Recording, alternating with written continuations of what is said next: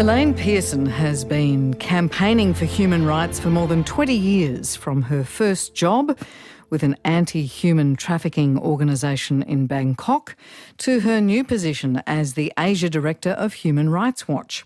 She has travelled to every continent and campaigned for the rights of women, for the victims of war, for people experiencing repression of their human rights, to a safe place to work, a life free from persecution. She's one of those women that you wonder, where does she get the energy, the resolve, the determination to keep fighting for what she believes in? I've had Elaine on the drum in the past, and I'm very much looking forward to this chat tonight, not just about her work, but about what drives her.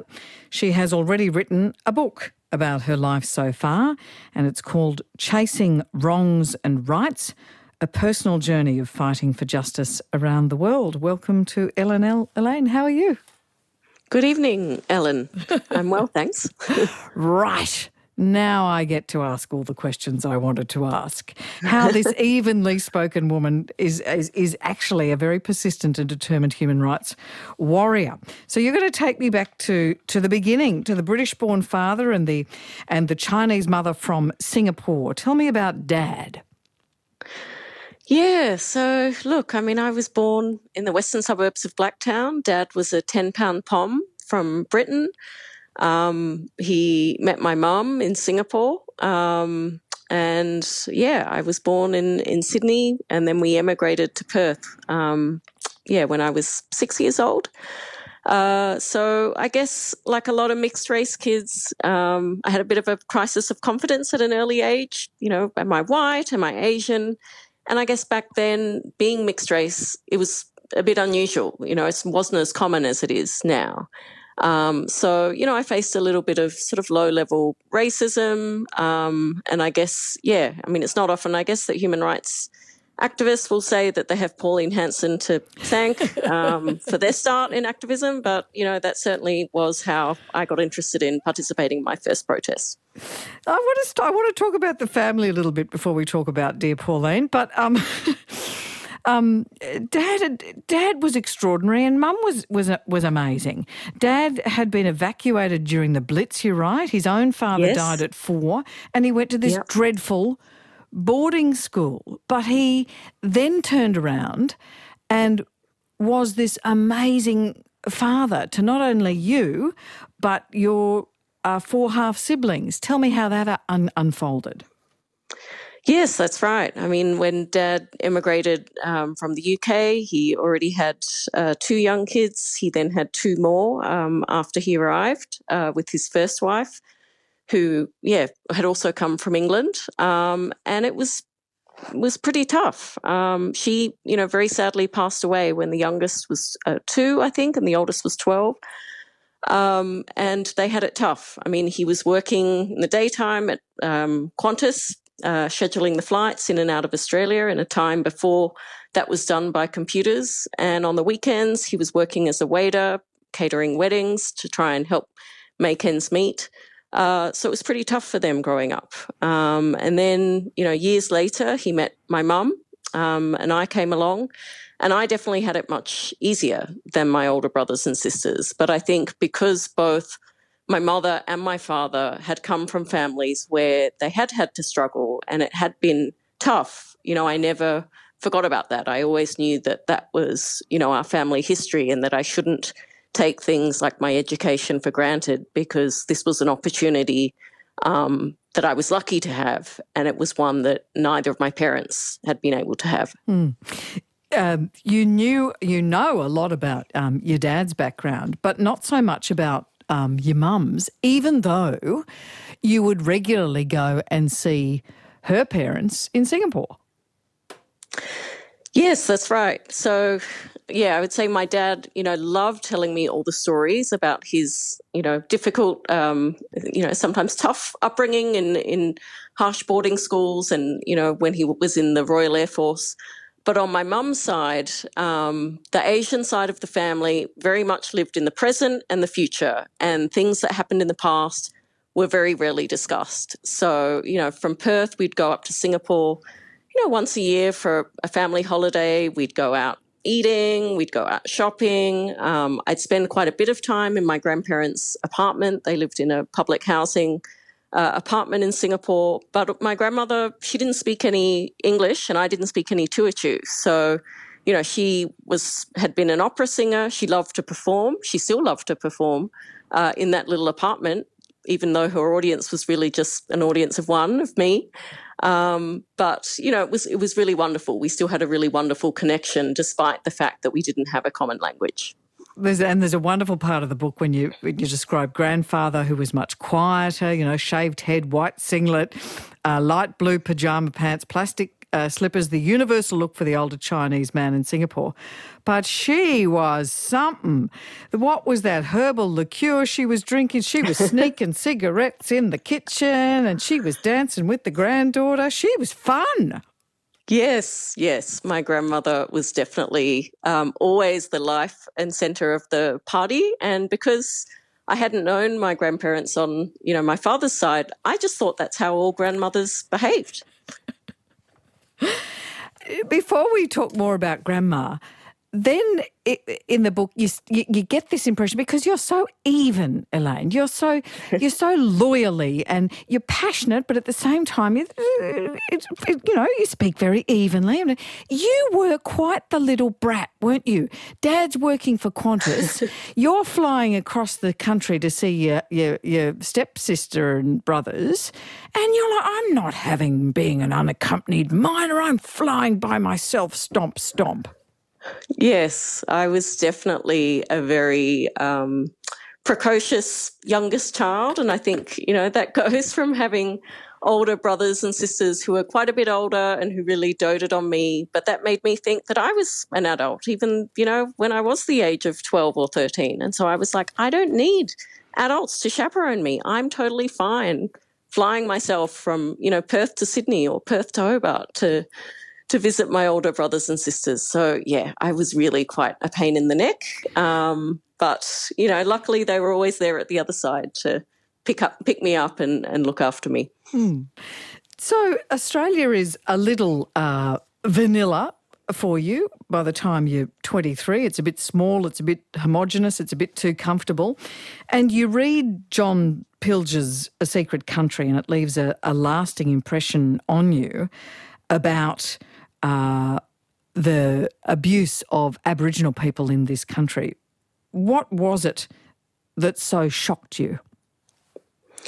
Well, there's a line in that book, A Secret Country, where he talks about the town of Roban in northwestern Australia, a town that I'd never visited, and he talks about the rate at which Aboriginal men, women, arrested on average each year. And I think it's several times a year. And that line, even now, more than 20 years later, it still really sticks out for me because, I think at that time it was, my first sort of awakening of how our First Nations people had been treated in the criminal justice system.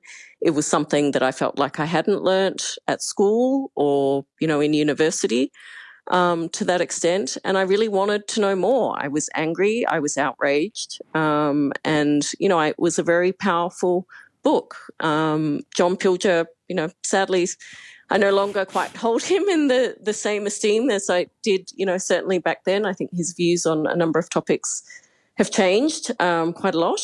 But, for me, that book was really powerful. And I became really interested in how the law could be used as an avenue for justice, for fairness, for equal treatment for everyone. And so I started thinking about how I could be involved in doing that, but I didn't really want to go down the pathway of being, a black letter lawyer or corporate lawyer.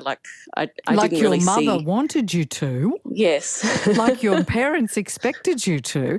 And that's what I'm really wanting to get out of this interview was there's a thing that happens in Australia where we are lulled back into the great silence. We slip back into forgetting these events ever happened and we don't speak of them. What was it about the young you who was outraged in that moment and you remain outraged by it?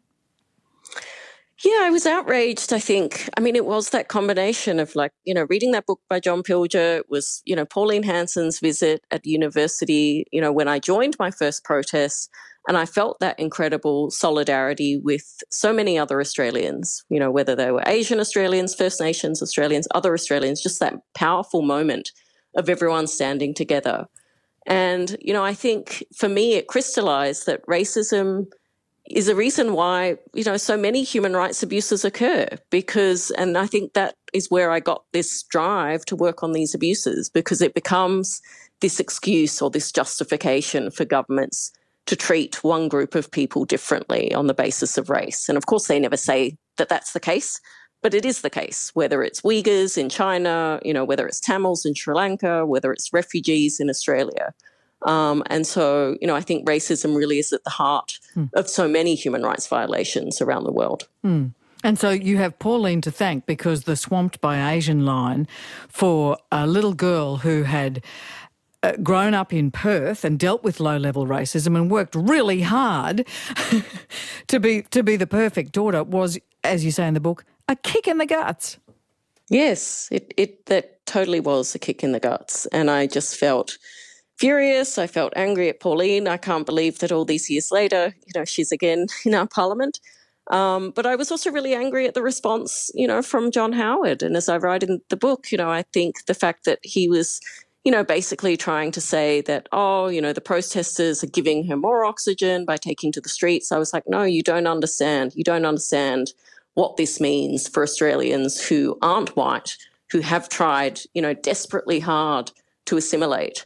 And what that has really meant for us. And so, I think for me, I already had this intense curiosity about the world because, neither of my parents were from Australia and I had opportunities to travel, but I think it just made me really interested in exploring, what careers there could be outside of Australia. I was very fortunate that my career did take me to, a lot of interesting places. And I guess part of what you were kicking back then when John Howard is saying it's quite stupid, she's best ignored, is you're pushing back against this Australian thing we've seen this week. You can't talk about the Republic when the Queen dies. You can't talk about climate change when there's a flood. You can't talk about, the voice and Aboriginal empowerment if there's a single, quote-unquote, practical piece of reconciliation to be done. You've said, no, these are pressing issues, and you've deconstructed all of that and said, no, this requires activism now. Is that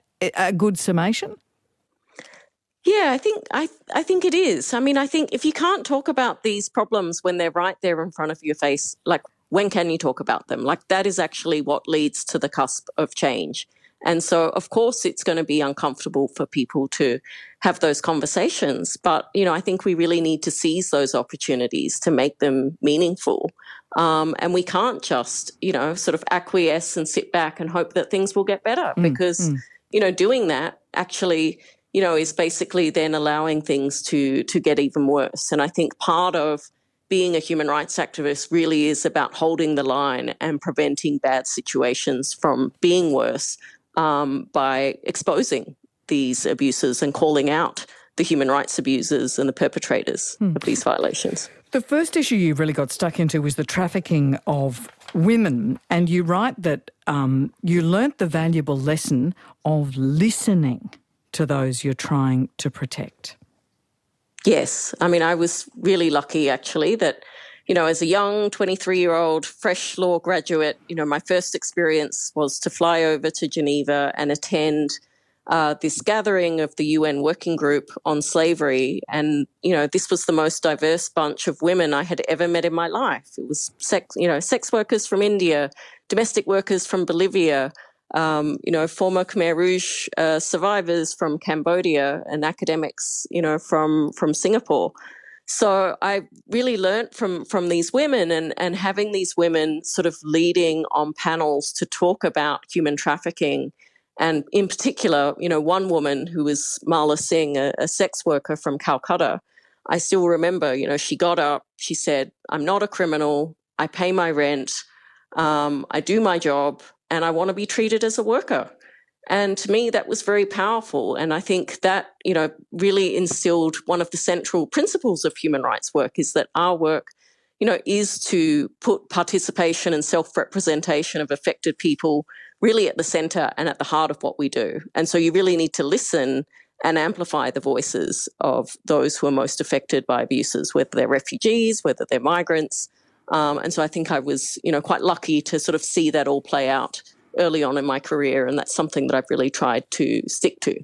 When you researched this book, you came across a recording that your grandmother had made for an oral history project, and suddenly the past is uncovered, the past that no one would talk about. What did you discover once you had it translated for you?